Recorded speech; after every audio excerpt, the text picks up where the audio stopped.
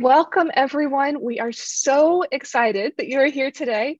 As you're coming into our space here, we encourage you to take a moment and introduce yourself in the chat. And we've got a fun question to kick things off as everyone's joining. What is the most beautiful sound in the world? So introduce yourself in the chat and share your thoughts on that question. We'll get started in just a moment. Karina, do you have thoughts on the most beautiful sound in the world? Oh, man. Okay. So I'm here in snowy Colorado, and there's a bird in the mountains in the summertime called a wood thrush. And it has this like really beautiful song that I am just really into right now. How about you, Lara? Well, I mean, it's snowing here right now. And so I was just thinking about that sort of wet, crispy, crunchy sound when it's like silent outside, but new snow is hitting the ground. Yeah, I'm feeling that this morning. Ooh, we've got ocean waves, a purring cat. Yes, I feel that. Oh, yeah. Let's see. Heavy from Spain, the wind on the trees, the sound of a river flowing while you're fishing. Oh, what kind of fish do you like to catch?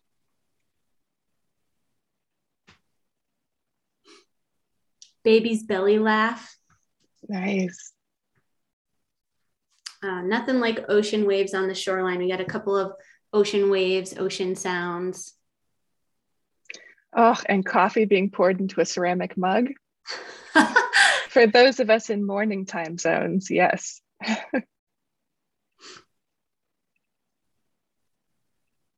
Ooh, with the anticipation of the first sip. Very descriptive.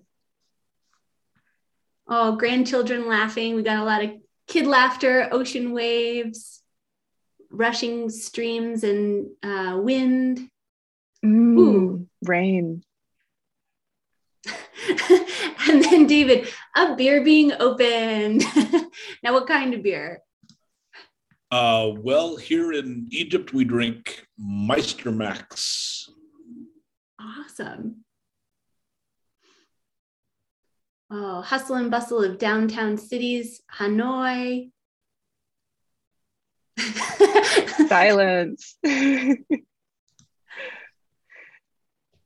that's what I said.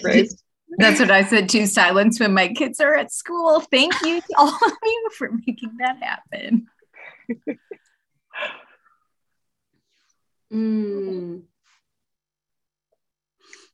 Fantastic. Well, what do you say, Karina? Shall we dive in? It looks like most people have made their way, got their audio connected, good to go.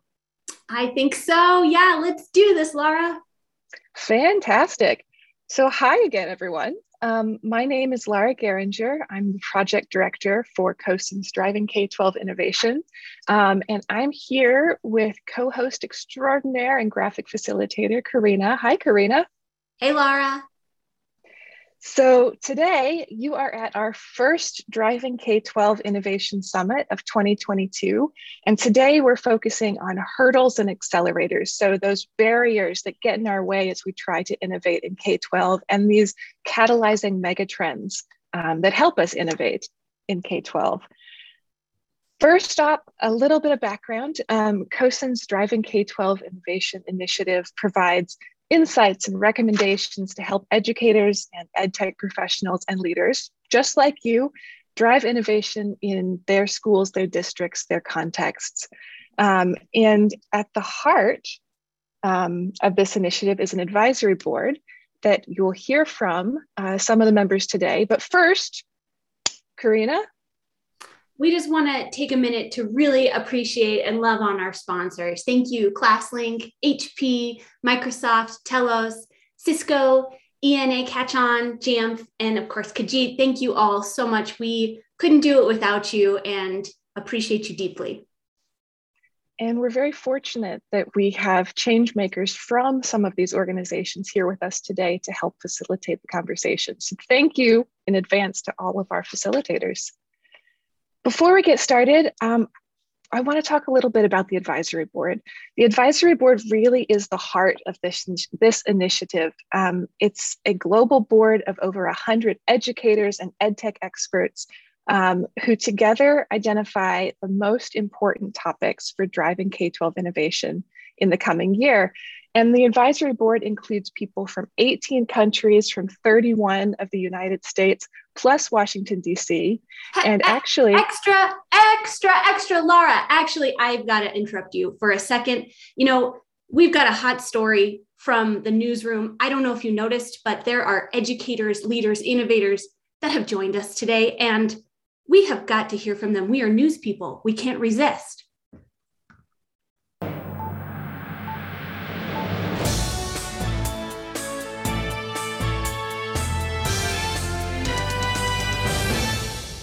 So you may have thought you were joining a virtual summit today, but in fact, you have joined Driving Innovation Weekly magazine. And today you are in a newsroom.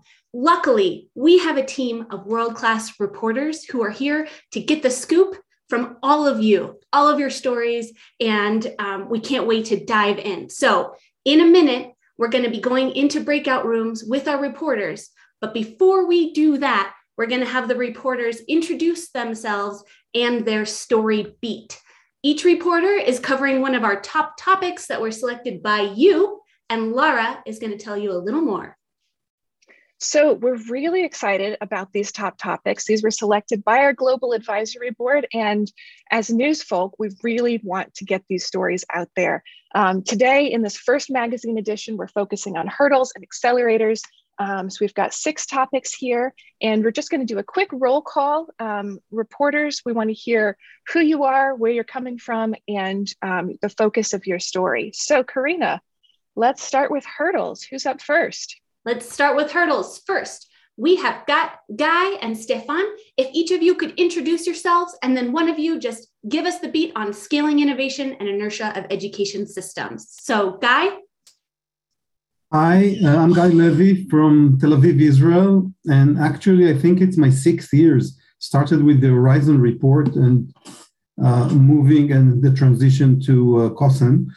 And I'm dealing for the last 20 years in disruptive innovation. And I think that with this regard, scaling innovation, I would love the people who get to my to join me in my room to look forward to the future and then reverse engineering back to 2022.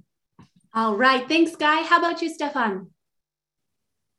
I'm Stefan Vincent-Lancamp. I'm based in Paris, working for the OECD Center for Educational Research and Innovation. So very much on innovation, how to scale it, why people resist it, why sometimes it's not as good as we hope. Sometimes it's so promising and nonetheless, it doesn't really scale. And so that's really one of the questions that we want to understand, how do we actually make innovation powerful, positive, and really having an impact, a positive impact on education. So that's really the kind of stories we want to hear. Absolutely. Thank you both so much. On to attracting and retaining educators and IT professionals. Jackson, would you please introduce yourself? Hello, my name is Jackson Vega. I'm based in Lima, Peru, and I work in the American School of Lima, Colegio Roosevelt.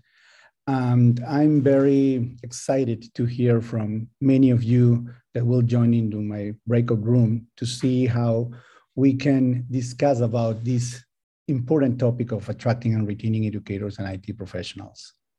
Thank you so much. On to Mary with Digital Equity. Over to you, Mary. Good morning from Nebraska.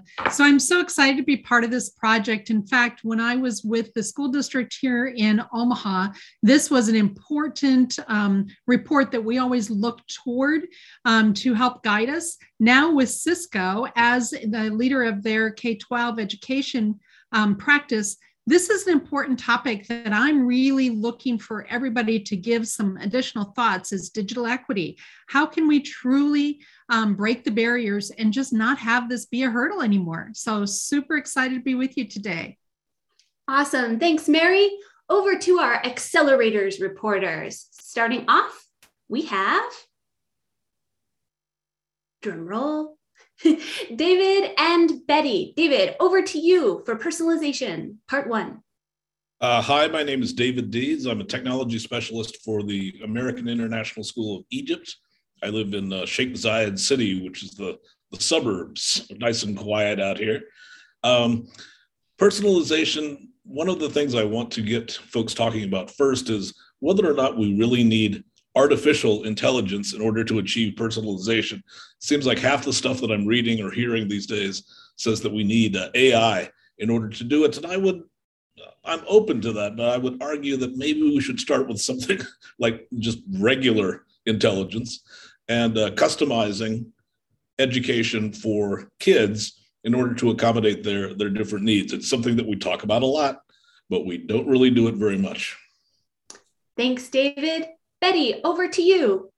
Good morning to everybody from Houston, Texas. I'm here from HP. I'm their global education technologist, but previous to that, I served 18 years in Houston Independent School District. Personalization is in the heart of my passion, giving students agency, voice, and choice, and really being student-centric. So I'm excited for my team to join me, and so we can, David and I can discuss personalization. Awesome. Next, we have building the human capacity of leaders. Caitlin, take it away. I am Caitlin Brown from Nashville, Tennessee, and representing ENA and Catch On today.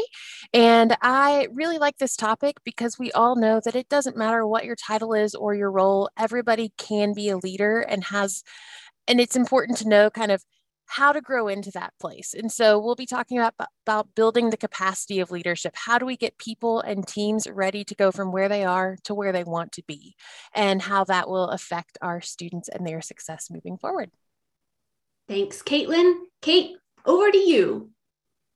I just want to add, good morning, Kate Crawford. I'm Director of Digital Learning and Media Services in a Metro Atlanta School District, Fayette County Public Schools. Very excited today about this particular accelerator. I truly believe, and it's been a passion, that leaders are, everything rises and falls with leaders. So talking about the innovative ways that leaders are leading to accelerate teaching and learning is a beautiful thing, and I'm excited to join you today. Thank you. And last but not least, we've got our social emotional learning, David Vidal. Over to you. Wow, I'm amazed by your pronunciation of my name. You're perfect, David Vidal. Wow, that's great. Muchísimas gracias. So, I would like you to join the room where we'll be collecting stories and discussing a little bit about social and emotional learning.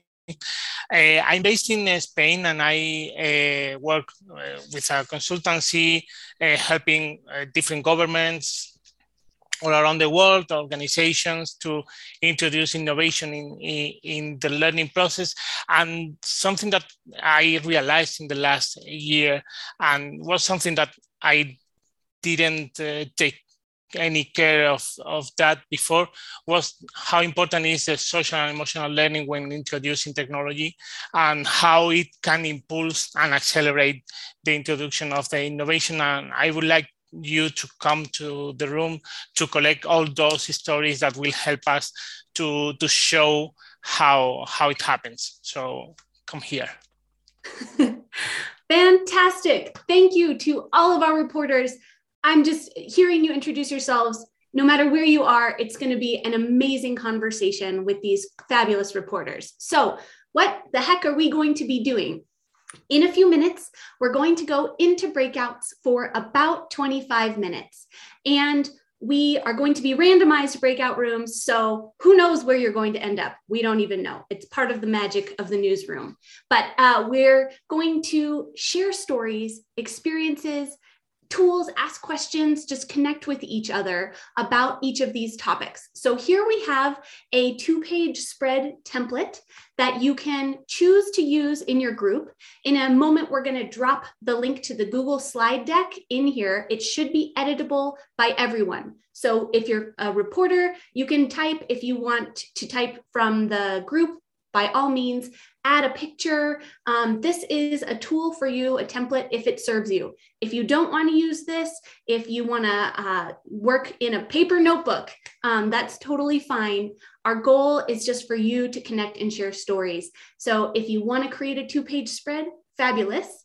Beyond this, there's below this in the slide deck, there's also a list of potential questions that you can explore together. Introducing yourselves, what might the headline for this topic be? That's really key, because at the end of the 25 minutes, we are going to ask someone from your group to share back your cover blurb. You know, on a magazine, you get all those little blurbs. What's your story? And a short description of what you talked about, which I will be graphic recording to create our very own custom magazine cover that you'll be able to share at the end. So a few questions that you might want to explore. What makes this year unique in terms of your topic? Share a story when you've seen this topic in action to support your learners. What promise do you see? And acknowledging that this has been and continues to be a rough time, what can we hold up and celebrate to give us hope for the ongoing work? You can also add additional questions. Again, these slides are editable, should be editable by everyone. If you have any issues, just ping us in the chat or verbally. And the breakouts start at slide 19. Thanks, Laura, for putting that in there. So again, 25 minutes in your breakouts, randomized. So topic will be a surprise with one of these fabulous reporters. And before we send you in, Laura has got one more thing to share with us. Fantastic. Thank you, Karina. So before we dive in, we just want to do a friendly reminder of what we expect of everyone here at Driving K-12. So we ask you to speak from your experience and welcome others to speak from theirs. Step up when you have something to share and step back to make space for all voices to be heard. Listen to understand, not just waiting for your turn to talk. And it's okay to disagree, but we ask you do so with curiosity and not hostility. All right, so reporters, grab your notebooks, get ready to get the scoop. But before we launch you into the breakouts, are there any questions about what we're asking you to do? Go ahead and unmute yourself or drop it in the chat.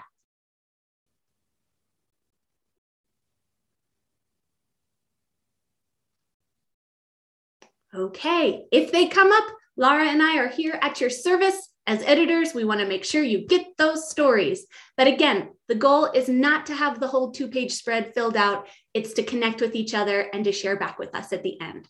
All right, Laura, let them loose. Off you go, reporters. Go grab those stories.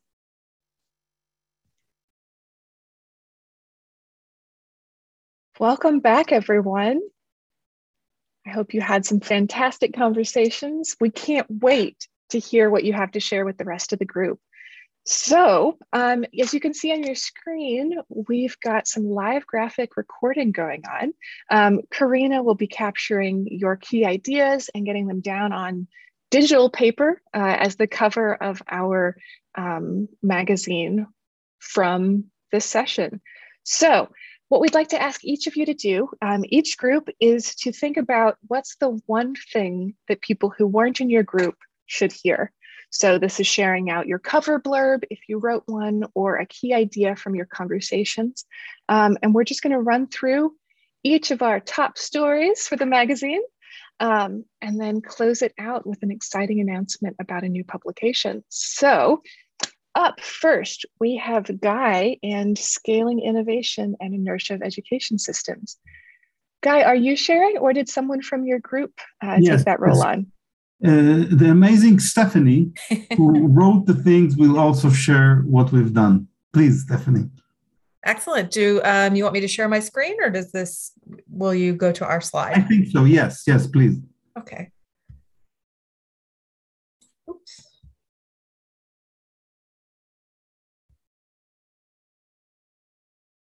Sorry. Oops, I've lost it. Not so amazing now, huh, Guy? Okay. Not to worry. I don't know why this is happening, but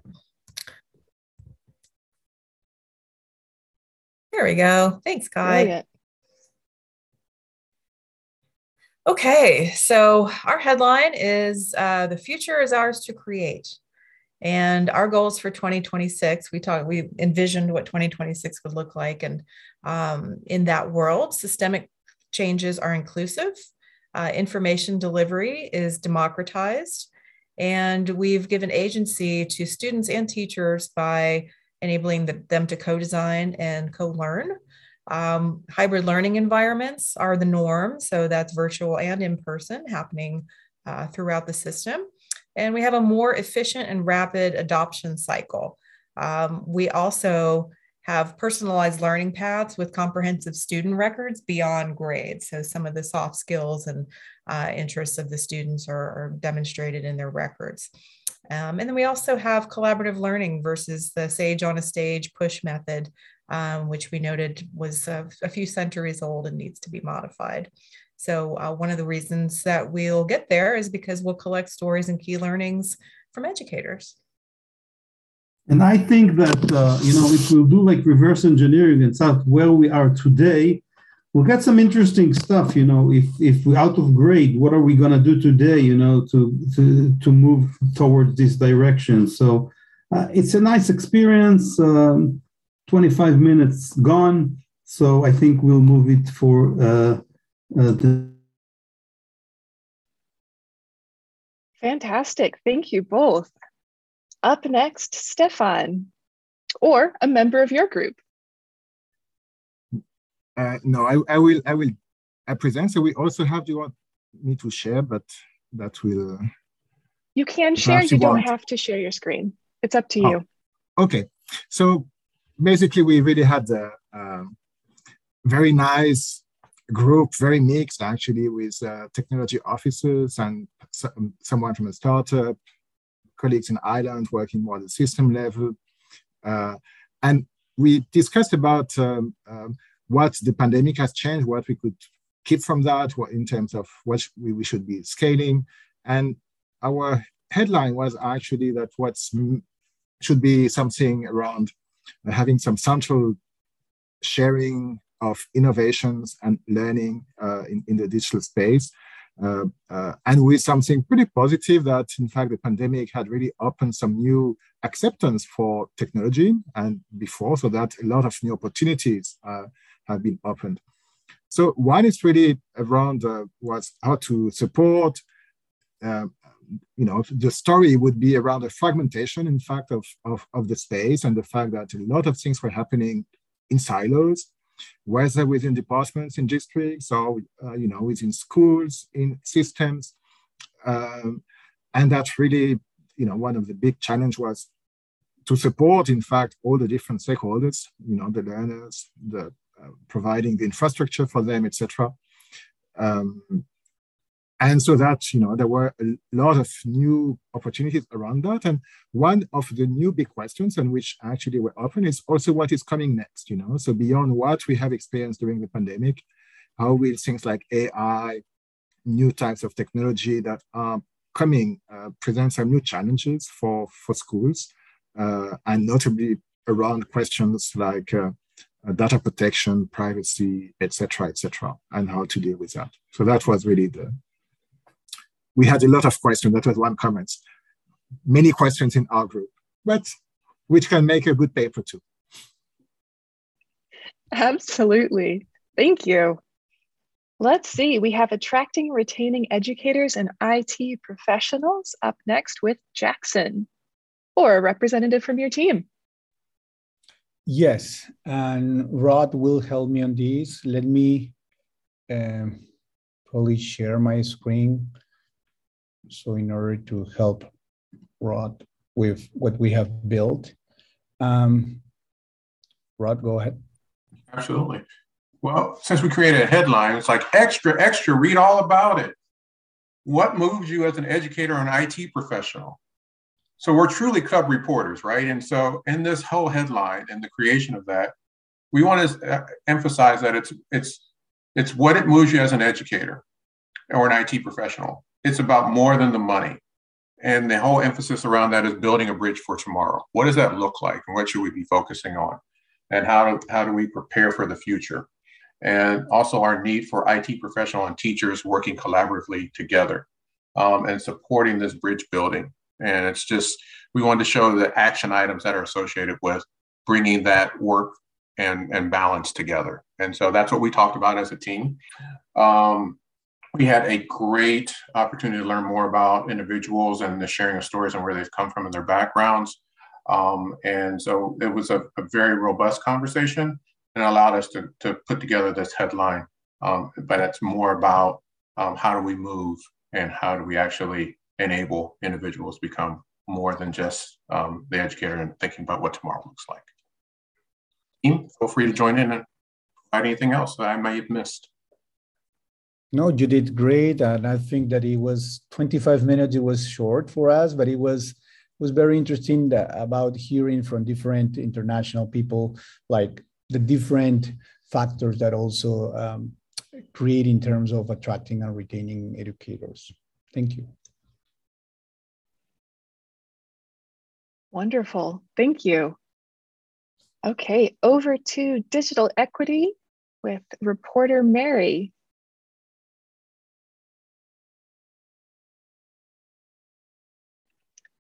Oh, it looks like you're muted, Mary. I am muted. I apologize for that. And I was trying to share my screen and it's saying I don't have an option to do that. If you wanted to share our slide, it's slide 25. That would be great. But we start off with, is this a three-legged stool, right? Of thinking, is it, digital foundations, conditions for learning, and then meaningful learning opportunities. But then we started thinking, well, no, it's really a ladder. Or is it a highway or a bridge, trying to get over this hurdle? And so we have two headlines. One not so positive that grabs your attention, and it's failure to foster digital equity, crippling communities, because we truly believe it's a community issue. It's not just a K-12 issue. And then we put, well, digital equity is about more than just access, which to me, it's like, oh, maybe we'll read this one. So this one, the first one kind of is saying, hey, action, we need to get involved. And I think it has to do with, digital literacy for the whole community, not just our students in the schools. It has to do with, when I'm trying to help people, parents, grandparents, and I'm saying, okay, you have to plug in, this into your router. And they're like, what's that? So, that digital literacy of the hardware and the software out there, of how do they gain access? Because it's like we said, it's a community issue. It affects everyone. And so as we think about within our various communities, how do we pull things together? And I did bring up the book Fiber by Susan Crawford. If you haven't read this book yet, this might be one that will help you in your work with digital, equity, because it talks about, national examples of like Korea, and then we talked about Portugal as well, but also thinking about the communities here in the United States and abroad that have really done this well, and those that have kind of, what has been their failure. And sometimes they're kind of too early to the party. And so therefore the community didn't embrace what they were trying to do, the leaders. We also brought up this whole idea of personalized learning plans really as part of this digital equity as we look inward into the K-12 area. And this then leads into personalization. So this next hurdle that we'll be going into. So some of these will be interconnected as we rethink challenges and opportunities within the community as a whole. And I loved how one of our members, and I put all of our members' names down as authors because we also contributed to this, is the key to cracking digital equity is the zip code. Oh, what's that say? Right? Because it's more than rural, it's more than just urban, it's everybody. So we had some great stories that were shared. One is, somebody has, they know the story of asking their neighbors not to be online during a certain time so students can, within the neighborhood get their homework done and things like that. That wouldn't go well in my neighborhood, right? But I do know that we had to bring in more bandwidth during this whole crisis that we had. And again, it was interesting. I was working with a director of IT at a school district, and she's sitting in her car in the school parking lot that she made sure to put in the outdoor access points right along with all of her students trying to get her work done while students are trying to get their homework done, because she didn't have that equity in her home environment either. So I think this is a community piece and not just a K-12 piece. So that would be our headline. Powerful stuff. Thank you. Okay, up next, we're talking about personalization. David, what does your group have to share?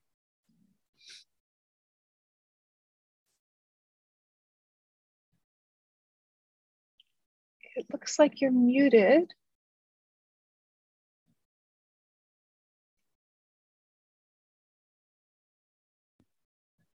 Okay, unmuted now. Unmute thyself. All right, here is our slide that we, actually, I kind of put this together. We didn't have, we had an interesting conversation. We started off with my pet peeve, which is artificial intelligence. And I think the consensus is that artificial intelligence is something that can supplement personalized learning. It's not something that you should or could avoid entirely, indefinitely. And I think that's a good thing as well. I mean, even with if you're using like Khan Academy, which is one of the examples that was given, whether it's machine learning or real artificial intelligence that's making suggestions to kids, then that is something that is good, as long as it gives them different kinds of paths. Our headline, personalization, it's all about me or rather you. I don't, anyway, so we're all the authors of this. We talked about a lot of things, a wide-ranging choice of topics. One of them that came up at the last minute, and I think it was Alan that brought it up, is that you can't really do this without admin support and without a teacher community. We always talk about personalization as something that happens with students, but for teachers to actually put this into practice, quite often is going against the grain. We talked about standard-based grading, whether or not you can grade if you have a personalized system. What does a grade mean anymore if every kid gets to choose what it is that they want to do? So having the admin involved and having admin support, different kinds of ways for teachers to take risks with personalization. Because as I've mentioned many times, personalization is one of the things that schools always talk about, but they very seldom do. It's the back in the box thing. Teachers go to the conference, they learn about all this nifty stuff. They say, yes, we're going to do it. We're going to think outside the box. They return to their schools and it's back in the box, back in the box. Every kid has to take the same class. Every kid has to do the same assignment. Every kid has to have the same kind of deadline. And then, of course, every kid gets the same kind of grades. So anyway, if you look at the screen here, there are a few easy to make changes that will help you make important steps toward personalized learning. One is just, of course, offering students more chances to make choices.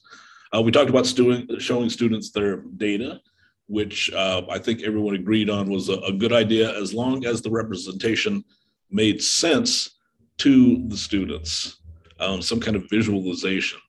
We didn't talk much about classroom layout, but that's something that we should be able to consider.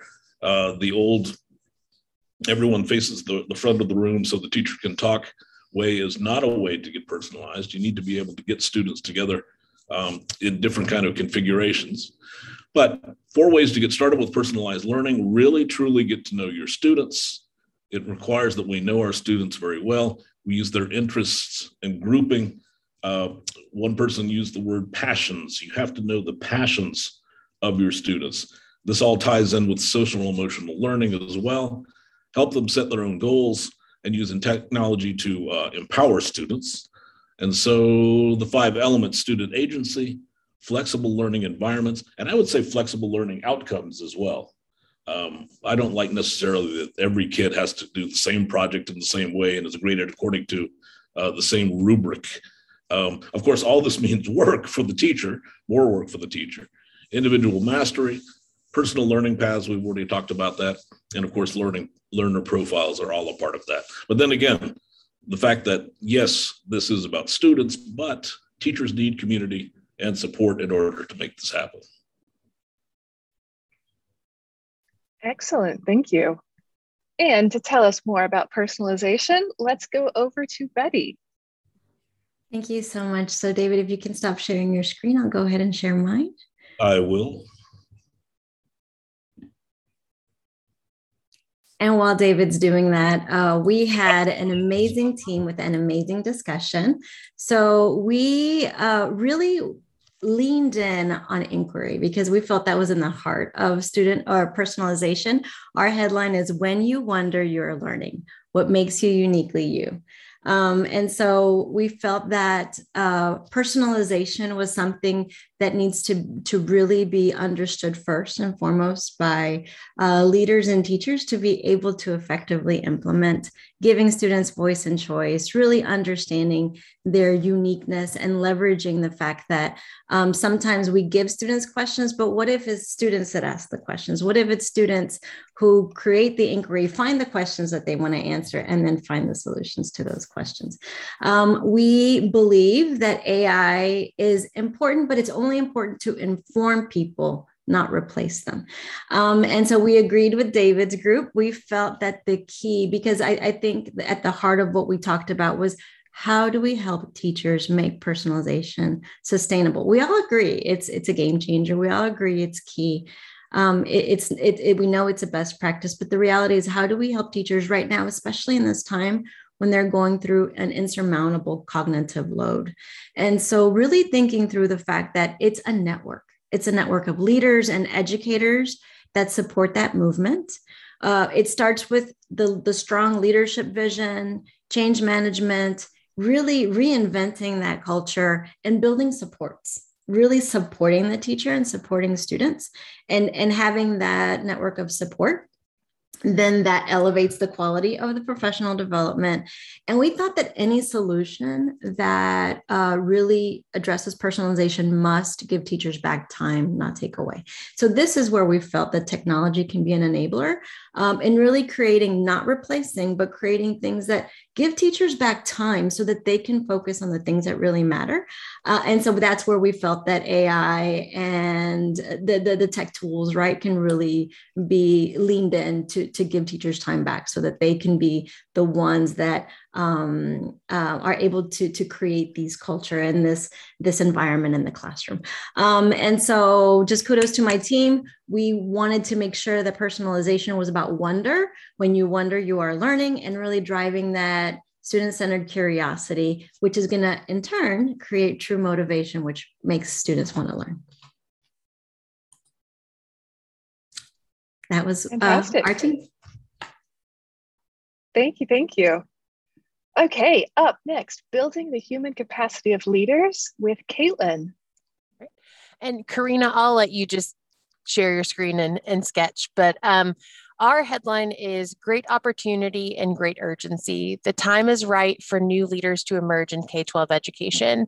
And we really spent some time just talking about how everybody in the group is approaching building the capacity of leaders, whether it's on their team, in their organization as a whole. And there were some really great just kind of nuggets that floated to the top. And so the first was that we really need to think about 3 different levels of leadership capacity. Those who are already in place as leaders on a team or in a district, our administrators, our superintendents, folks that have kind of management in the title. Then we need to think about those who are individual contributors, but they have an opportunity to take the lead, whether it's in their PLC, their departmental team, or even just in their classroom. And then finally, we need to think about our students, the fact that they are our future leaders and our future peers. And so those were kind of the angles that we wanted to come at it from. The second thing that we really spent some time digging into is the necessity of best practices and resources, and really getting to those through connection. Thinking about kind of what the systems are that are in place to help us build capacity. And then if there aren't systems in place, what do we do? And so I kind of took the Mr. Rogers route, look for the helpers. And so those are organizations like CoSN that have, created the Great Minds series and how that fits into the the hurdles, accelerators, enablers conversation. And then also looking at other districts in your state, around the country, across the globe, where you see success happening, identifying those bright spots and joining forces. You know, it's not a big thing to ask, how did you make that work? And what are you doing to make it work so well? And then finally, really just purposefully creating a space for innovation and creativity, not just within the scope of technology, but within the scope of our conversations, our approach to education, our lesson planning, all of the things that kind of go into the full day and the full school year and beyond, and really just kind of giving people permission to think bigger than what they have before, outside kind of the box of what has been. A couple of the little nuggets that I really, the quotes from our team, Chris Hagel said, you know, the goal is to get out of the nuts and bolts and back into strategic thinking. The pandemic has really forced a lot of us to dig down deep into the tiny details, and building capacity is all about getting back to that 30,000 foot view and seeing kind of the full scope of where we are and how we're going to get to where we want to go. And then Jill said, you know, everybody has the capacity to think and contribute at the leadership level, and that makes for success within the organization. And that's really what we're here. It's finding those unique qualities that are in the people around us and doing what we can to bring those to the forefront and support the growth of those wonderful things. So that was our group. Excellent, thank you.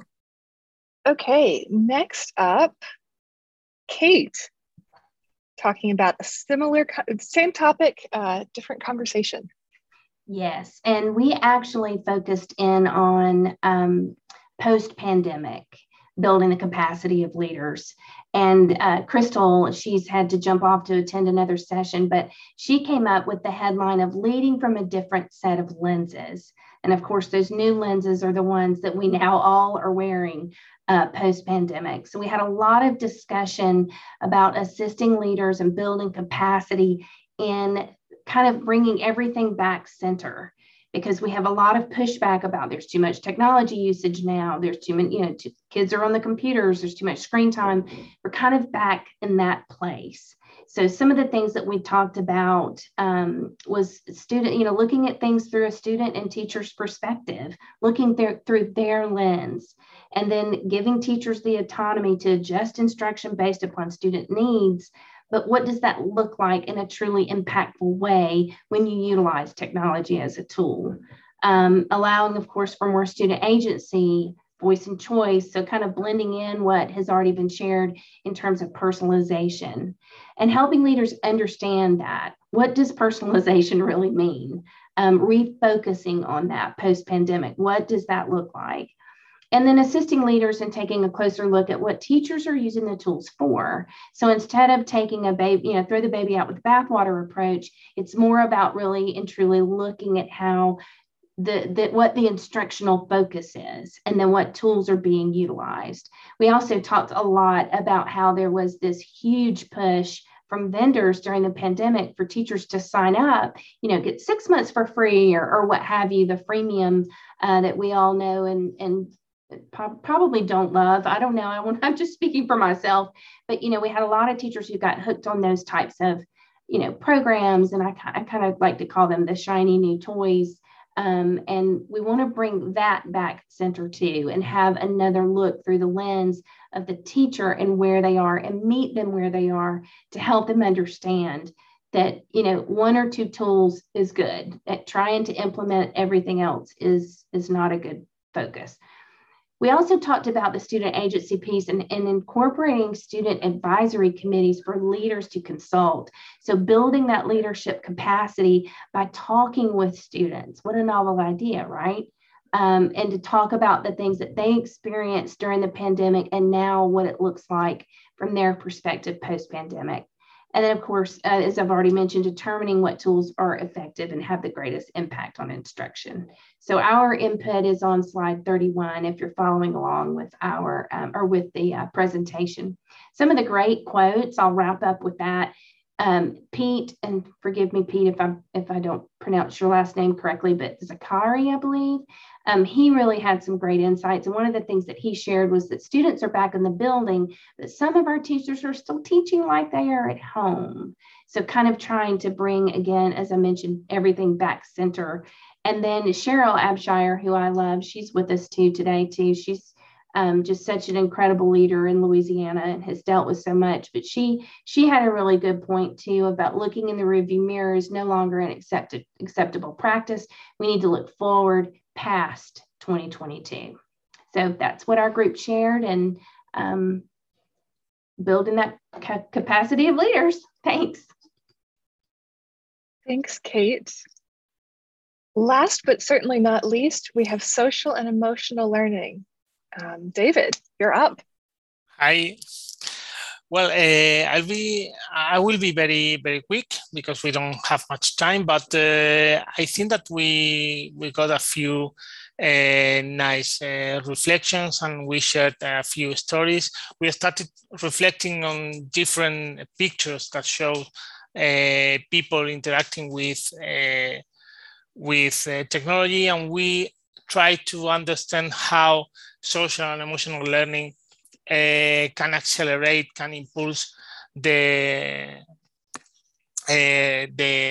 introduction of innovation in our schools. And the headline, the conclusion that we got was that well-being comes first. So this is the most important thing that we have to take care after introducing any innovation in our schools.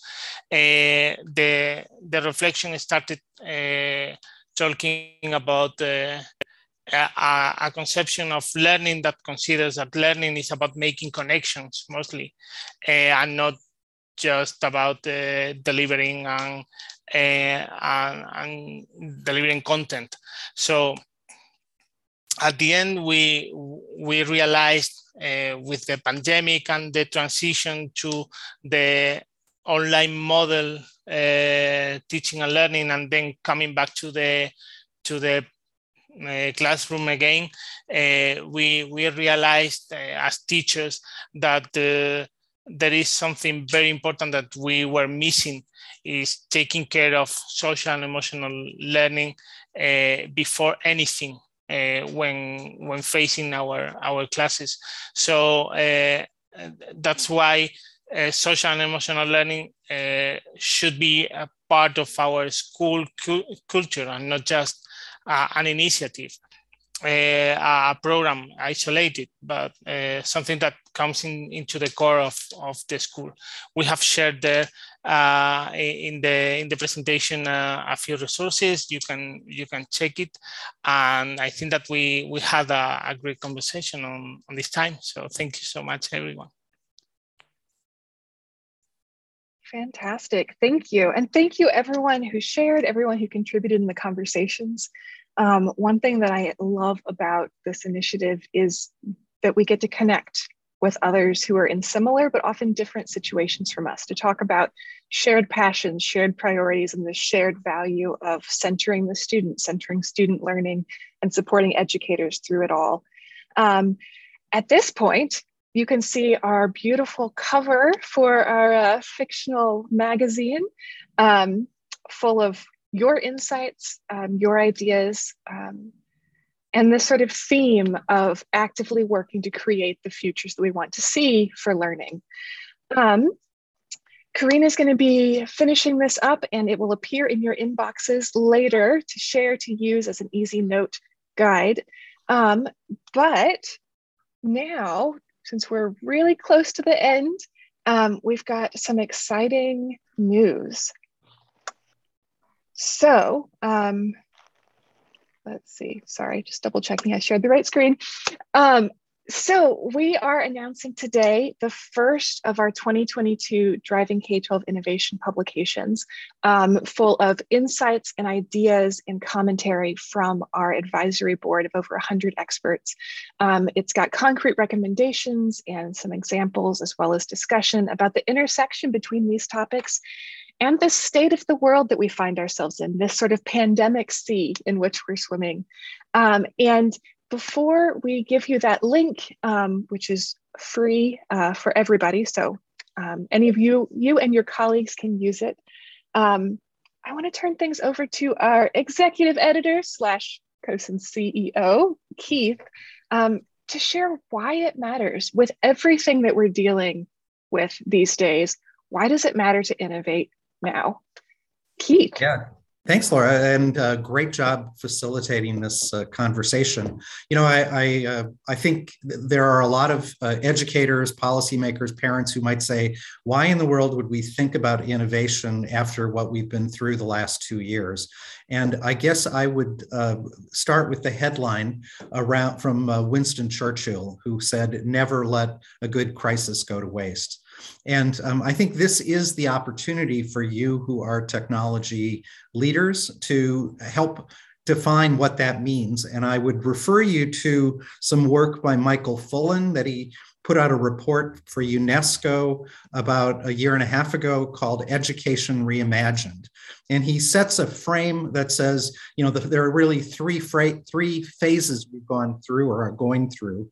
The first is disruption. I call that the Chicken Little moment, when everything, you know, in March of 2020, and people were just running every direction to figure out what to do. Then we moved into a transition, and frankly, in many places, we're still in that transition where we're rushed to go virtual, to go to remote learning. We're back at school. We're back at remote learning. But what the real opportunity is that third phase of reimagining what we want. And I think this is the opportunity for you. And I would encourage leaders, particularly many of you on this call that have technology in your title, to strike the word technology and insert the word innovation, because that's your real job. Technology is not the end, but the means. And so what is our vision and what can we learn? It's real easy to talk about what went wrong, and the media is very good at doing that. But how do we frame the conversation to say, what can we learn? And were there some things that we could actually improve? We've seen a much greater urgency around getting things done a lot faster than we've ever seen in the, 25 or 30 years that I've been watching this topic. And I'll just close, because we have a lot of great stuff to tell you about. I'll just close with a quote from Franklin Delano Roosevelt, who said, "We may not be able to prepare the future for our children, but we can at least prepare our children for the future." So take it back, Laura. Fantastic. Thank you, Keith. So now's the time. The publication is going live. Karina's going to drop a direct link in the chat. One thing to note, it's free. It's available to the public and all of you. You will need to create or log in with your CoSN account just to access it. But again, it's free, just one quick step. You can find it here is our short link, or at the direct link that Karina shared. And we really do hope that you find it useful. It's full of all sorts of rich ideas and commentary and insights from our advisory board. And I want to real quick take a minute to thank everyone who has helped bring this to life. We, of course, want to thank all of our sponsors for making this possible. We have a team of supporting organizations who help get this work out and also contribute to the insights in it. Of course, our advisory board, who spent about a couple months discussing and completing surveys and sharing their insights, and the editorial committee of advisory board members who reviewed everything and made the reports all the better for their comments. Shout out to Stephanie King, our fabulous writer and co-conspirator, the entire CoSN team, Karina, my co-conspirator in this session, as well as the whole project, and our fabulous designers who made it the aesthetically pleasing report that you find. Karina, I believe you have a couple closing thoughts as we look towards the future. Absolutely, Laura. And the first is thank you to you for herding cats and all of the immense amount of work that you put into making this a success too. It's just been so much fun to be part of this with all of you. So Thank you to our reporters. Thanks to all of our participants for sharing your stories, your experiences, and what matters most to you. There just aren't words to express my deep appreciation for the work that you all do, and you don't get thanked enough. So thank you. We will be following up with the graphic cover. I'm going to make a few edits, add a little more detail, as well as links to the report and other follow-up stuff shortly. So keep an eye out for that. And Laura, back over to you, I think. Awesome. So just one final reminder, most of you are signed up for our next summit, which is the Tech Enabler Summit taking place in 2 weeks. If you're not, here is the link to register for that event.